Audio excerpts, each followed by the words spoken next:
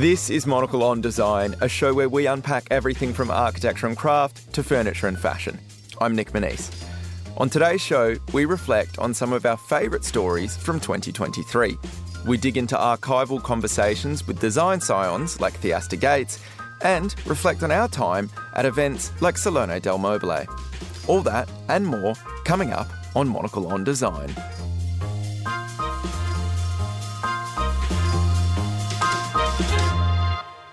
Hello and welcome to today's show. I am joined in the studio by this show's producer, Maylee Evans. I say in the studio, Maylee, you're behind a pane of glass. Maybe one day I'll be free. Maybe one day. But at the moment, I'm not trusted to work the panels and the levels which you're currently operating on the other side of the studio wall. Is there a day when that's going to happen or...?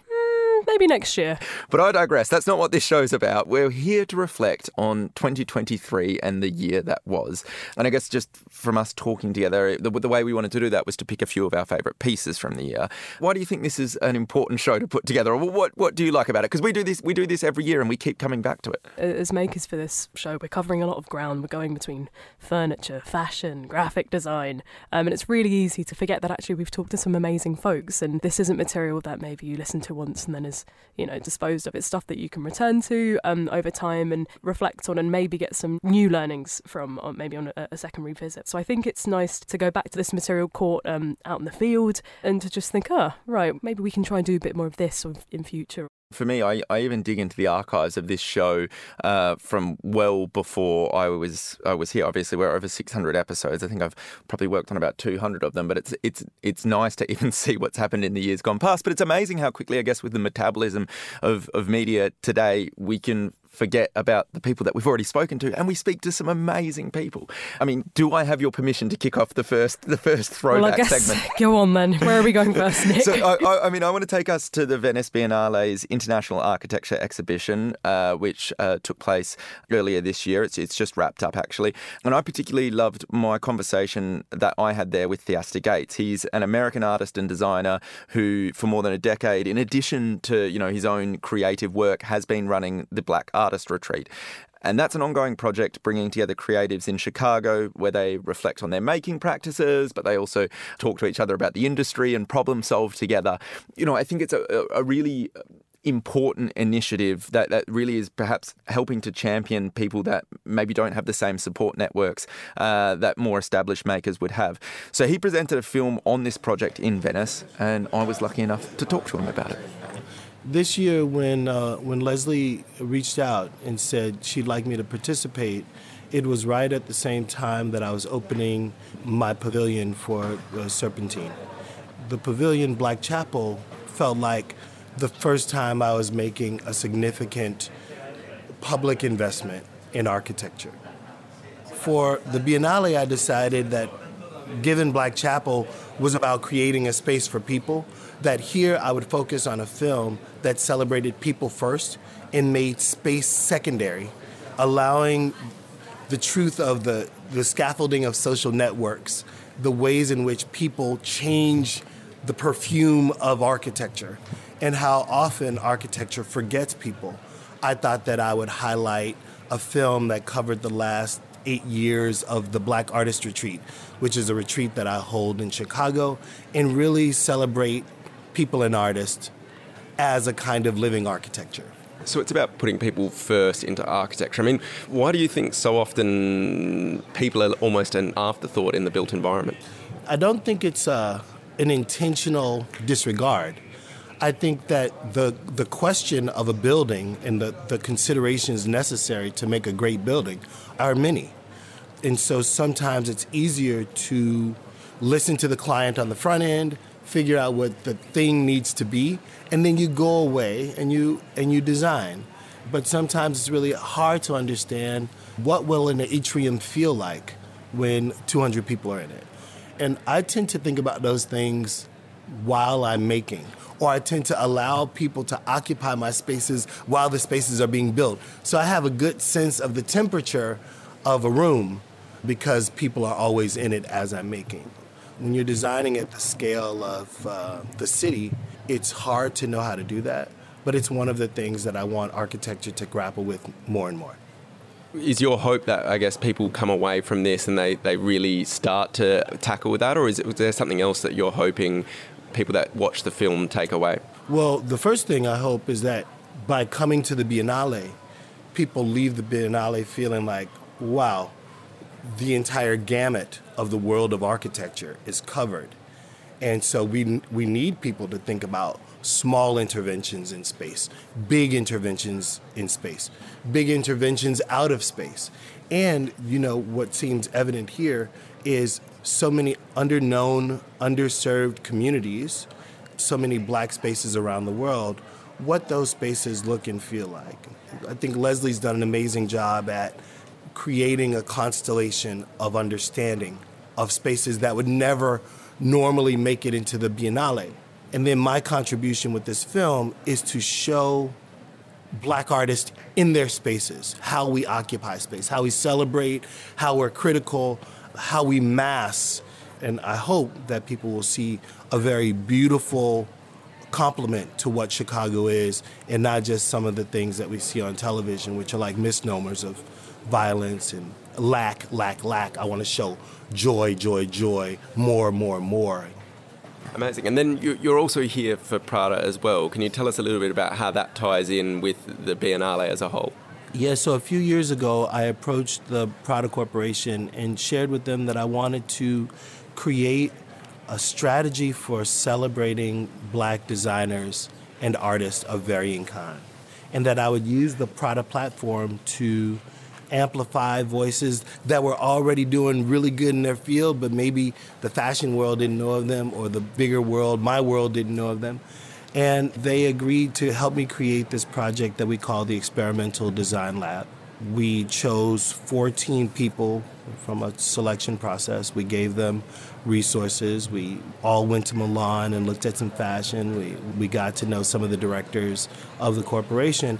And the hope was to try to build a bridge between great artist thinkers and this company. And if that went well, we would be able to build more bridges to more designers and more companies.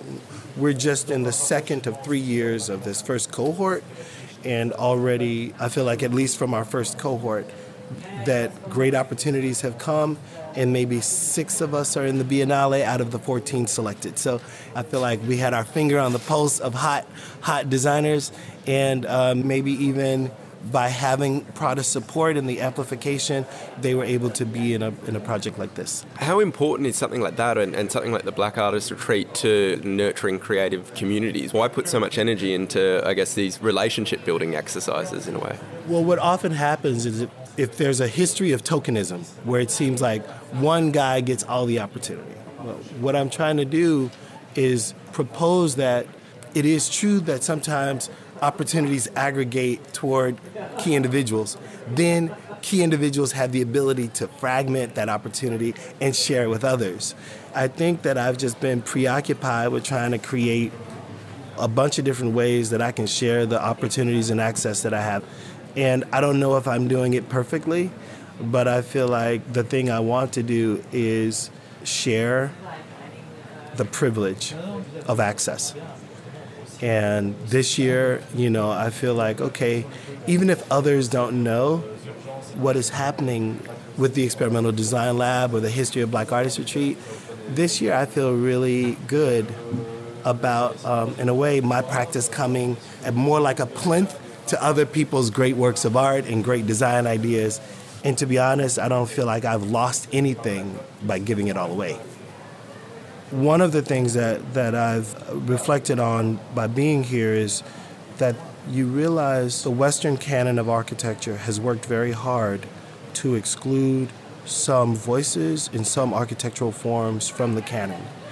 And whether that was intentional or not intentional, it feels very important in this moment that architectural historians, curators, creatives have the courage to find the forms that have been absent from the canon and add those forms back to the canon, because they are often the spaces where you find deep sustainability, deep local material use, smart circular economies, amazing use of local labor, and not have to export or import ideas or materials from other places. My hat's off to Leslie Loco and to the team for putting together such a beautiful compilation of voices.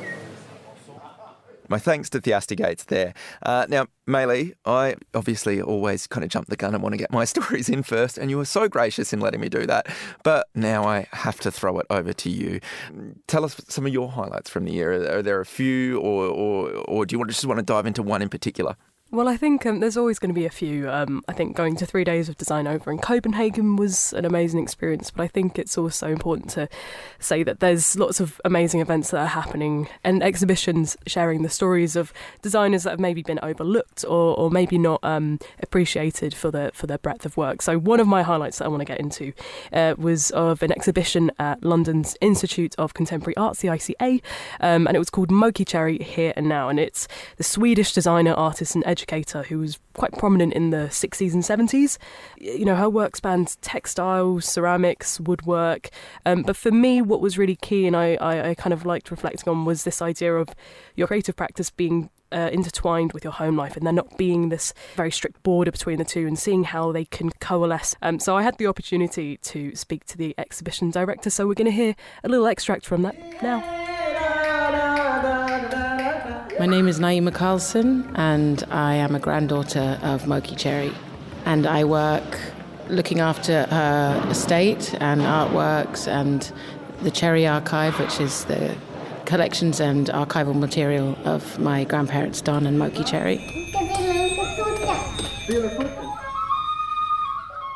Moki really, from her kind of like late teens, she was really focused on studying pattern cutting. She also worked in a women's fashion house making coats. She went on to study in Stockholm at the Beckman School of Design, where then she was there like quite a few years, really developing all her skills as a fashion designer. That's really where their like creative basis and education was, through different circumstances, meeting Don Cherry, who became her partner, jazz musician from the United States. Through them also having a family together, and then just like many different life circumstances of constantly having to move places and often not having work, etc., and needing to survive, her career took a totally different direction. She first started painting stage sets and then realised that really wasn't practical because she just had to leave them behind and they couldn't travel. They were often just like travelling with a few bags. She quickly realised she could use her textile skills to make stage environments instead, and started making tapestries. First she was mainly making them for like the posters for a concert and making costumes, and then they kind of like grew and became larger, and you know, she made some incredible and really large tapestry pieces.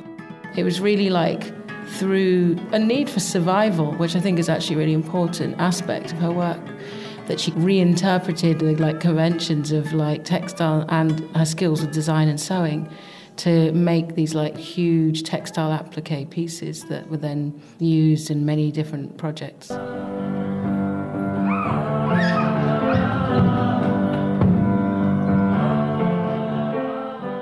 And this exhibition brings together lots of different media. We've got video in this room over here, we've got the textiles as we've spoken about. How important was it to showcase the breadth of Moki's work and that she was not confined to one media? Being involved as co-curator in this show, for me it was a great opportunity to be able to be really involved in the artwork selection process. Moki is well known for the textiles that she made. I really kind of wanted to show that she worked in many other mediums over different decades. She often would like really be focused on one material, on say the wood sculptures, light sculptures, collage, ceramics. Yeah, it was really important for me to make sure that this show included some of these other works also from later time periods. In the exhibition we made sure to include and like show that how she worked throughout, you know, the different times in her life.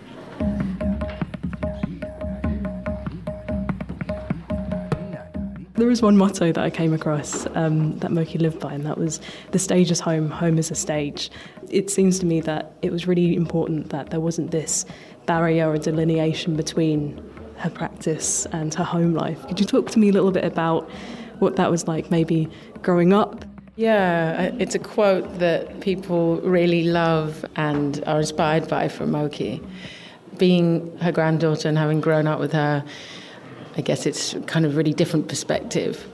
But I think that definitely, for me, what that really means is how much her artwork and creativity is completely embedded in everyday life, living in your practice and really living day to day for creativity and creating and discipline as well, like really making sure to use your time to put into, the things that she believed in creatively, but at the same time that might just be the space where you live. It doesn't necessarily mean that every day is like thinking about making something for an exhibition. It could be much more just the way you approach cooking a meal, repairing clothes or making clothes or in the garden, all these things. When I think about it more, I try to really understand what maybe she meant by that stage as home and home as stage.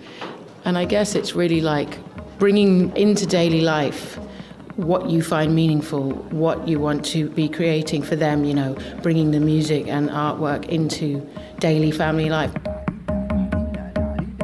When there were performances, and what I think was quite radical in a way, what Don and Moki did, for example, their organic music theatre project, in the performances was also children there. It was like bringing together like your family life with like jazz music was not so conventional at the time.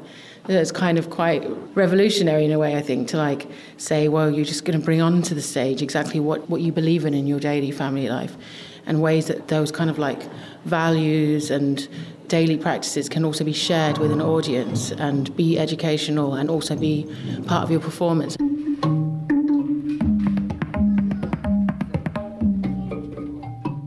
I wanted to ask about the role of education in that. I mean, you kind of touched on it there, that inclusion of children and not sort of shying away from the unexpectedness they might bring to a space. And for you, how does education fall into this?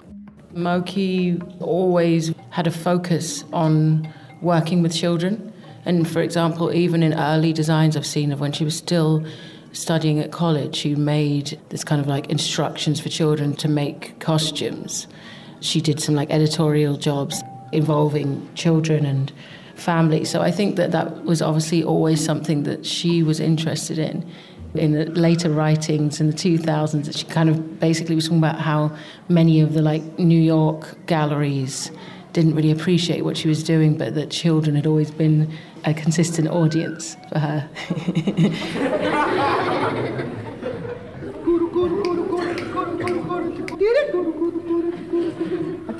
Both her and Don were very much, in their collaborations especially, really focused on working with children. Education was really a focus, and I think that they really believed in wanting to do something that also was really benefiting other people, not just doing things for their own career, but doing something that actually could make an impact, hopefully make a difference. So I think that they were really thinking about how reaching children is like also contributing to the future, to the next generation. So they travelled, especially 1972, they went and travelled all around Sweden to 88 schools in 1 year, teaching children's workshops where they would bring lots of different instruments, bring the tapestries and like learn songs from the tapestries, learn songs from a country where a certain instrument was from. And they basically spent one whole year just doing that. And that was really a priority for them. But it's interesting because they still combine that with having concerts at jazz festivals, and Moki had, a solo exhibition with a lot of artworks in the next year. So it was really all interconnected.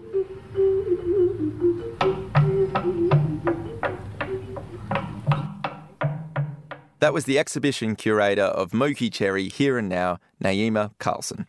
We'll be right back after this. There's a chill in the air. It's time to hunker down with the new winter issue of Confect. Let us whisk you to high-altitude resorts for cross-country skiing and guide you to handsome stop-offs around Europe and beyond for a spot of Christmas shopping. Our sparkling brand-new jewellery special explores the allure of wearing beautiful pieces for special soirees and everyday elegance. From snowy chalets to bountiful wreaths and tree decorations, our design pages will inspire and inform your winter interiors. our food section will deliver all you need for a season of joyful hosting, from recipes to fine wines. This issue is full of winter wonder and adventure. We head to the Himalayan peaks of Nepal to check in at an extraordinary inn and cultural fulcrum, and you'll find us schussing through fresh powder in Europe's undiscovered snow hole. Finally, indulge, reset, and dive into Iceland's thermal pools as we tell tales of island folklore and draw inspiration from sublime volcanic vistas. Confect's winter issue is out now. Get your copy today or subscribe at confectmagazine.com.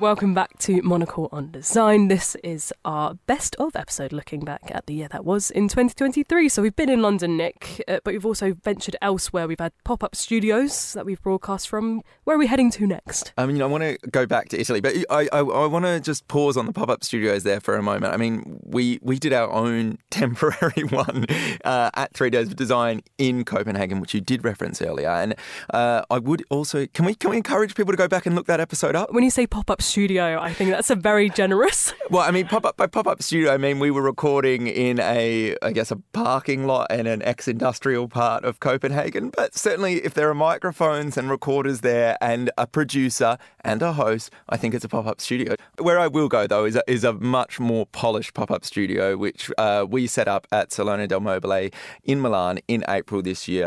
That was in partnership with the House of Switzerland, and we had proper, I guess, fixed microphones rather than field recorders like we had in Copenhagen. And we were lucky enough, Salone del Mobile is the world's biggest design event, and we were lucky enough to have a host of amazing household names come through our doors, but also some emerging designers. And I think perhaps it was those conversations with emerging designers that I enjoyed most. We had Andrea Rosso and Fabiola Di Virgilio, their partners in business and in life, and the founders of Red Duo, a young homewares brand established in 2020. I mean, I say that they're emerging designers. They both have amazing careers prior to Red Duo, but I really want to focus on Red Duo, which is their current project. Monocle's Grace Charlton interviewed them. But what I liked about this chat was the fact that you get an insight into what it's like to set up a brand with your partner. And I really just enjoyed, I guess, the back and forth between Andrea and Fabiola, and maybe Grace cheekily provoking them a little bit. And I think that comes across in this conversation. The thing is that Red Duo, it's the union of two minds.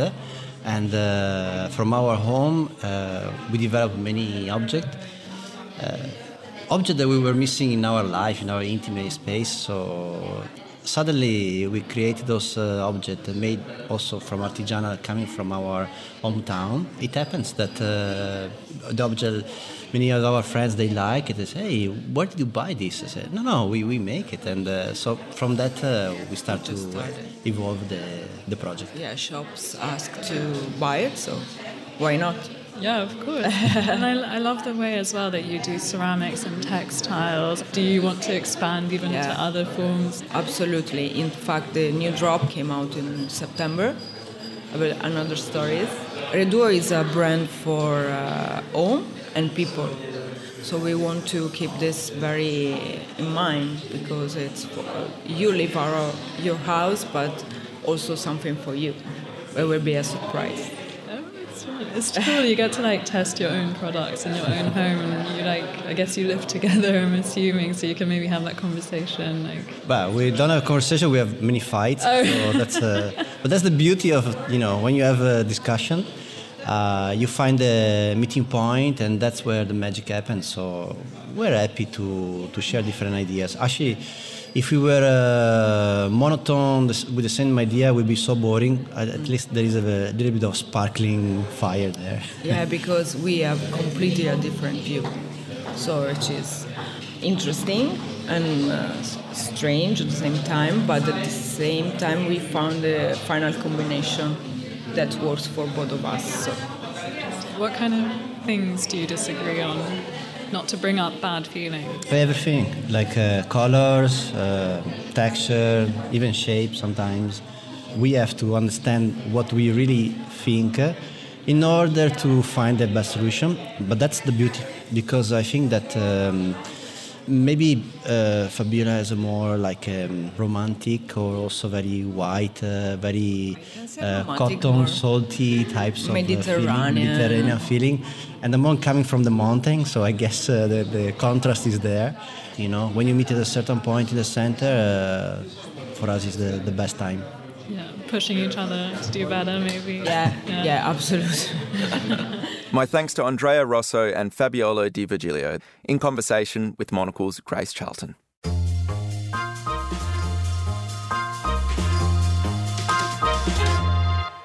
Maylee Evans, Monocle on Design producer extraordinaire.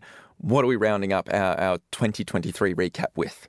We are finishing today's Best Of show with a monologue from Jack Simpson. And I've picked this piece because I think it captures the importance of not focusing always on what's the newest thing that's come out, and actually to reflect on what you've already got in your own life. What can you actually use that's already lying about? What are those projects that maybe you've been meaning to tend to? How can we maybe refresh or repair what we already have, rather than focus on acquiring more and more? I think that's kind of an approach to design that I hold dear. Can I jump in here? Yeah. Though? One thing I'm also very familiar with this piece, and one thing I really liked about it was to me a reminder that design isn't about just something that is confined to architects or interior designers or furniture makers. But for me, Jack, and we know him very well, he's one of our colleagues, he's not a handyman. I think he's got a degree in politics and history. But he's out there making things with his hands, really engaging in design. And I think that's what we hope people take away from some of these reports. And I think this one illustrated that really well, that design really is for all of us. There's something about finding time to hone a new skill over the summer holidays. Whether it's getting your hands dirty and finally building that back deck, or blowing the dust off your workbench and putting those welding classes to use. For me, inspiration for this year's project came in the form of Bauhaus's finest work, a well-worn Marcel Breuer B32 chair, more commonly known as the Cesca chair. I managed to pick one up off the pavement in London, and, though the cane on the seat was torn, its curving tubular steel frame and rattan backrest were otherwise ready to leave Knoll's factory floor. And while the folks at Chase & Sorensen, outstanding retailers of vintage European design in East London, stocked such a chair, the burgeoning restorer in me wanted to get out. Having not completed a worthwhile hands-on project since I spent a week as a landscape gardener at university, I was a little out of practice. But with the help of some online videos and some advice from the aforementioned team at Chase & Sorensen, I acquired all the information that I needed. A chisel, a hammer, glue, a length of rattan cane, and patience. After a few pisco sours and a couple of hours of trial and error, I had a mint-condition Cesca in my possession. The exercise was a reminder of the value of learning a new skill and fixing something that you love during the summer, when the pace of life is slower. If you're a novice, it's a great way to add some character to your home. And if you're a creative, such activities can be inspirational and informative, allowing you to explore new and traditional materials. Perhaps if I was a furniture designer, an aspect of Breuer's chair might find a way into my work. Today, my Cesca chair sits confidently in the corner of my bedroom, gathering a small collection of books. It looks the part, though the time I spent repairing out in the sun is what brings me joy. Next, I'm looking to restore something better suited to display my library. Thanks to Monocle's Jack Simpson there. And that's all for today's show. Maylee, any closing remarks for 2023 for our listeners? Take a moment to rest before the next year comes in. Take a moment to reflect, because the next year will come hurtling through. It always does. For more design stories, I would normally suggest that you go and listen to our Monocle on Design Extra, which is a bonus episode airing on Thursdays. But while we're taking a little bit of a New Year break, we're going to put pause on them for a couple of weeks. So instead, can I suggest diving back into our archive and revisiting a few of your favourite pieces? You never know, like Maylee and myself, you might pick up a few new insights. And of course, if you enjoy print, then do pick up a copy of Monocle magazine as well. It's on all good newsstands now. Today's episode was produced and co-hosted and edited by Maylee Evans. I'm Nick Manise, and you can reach me on nm@monocle.com. Thanks for listening.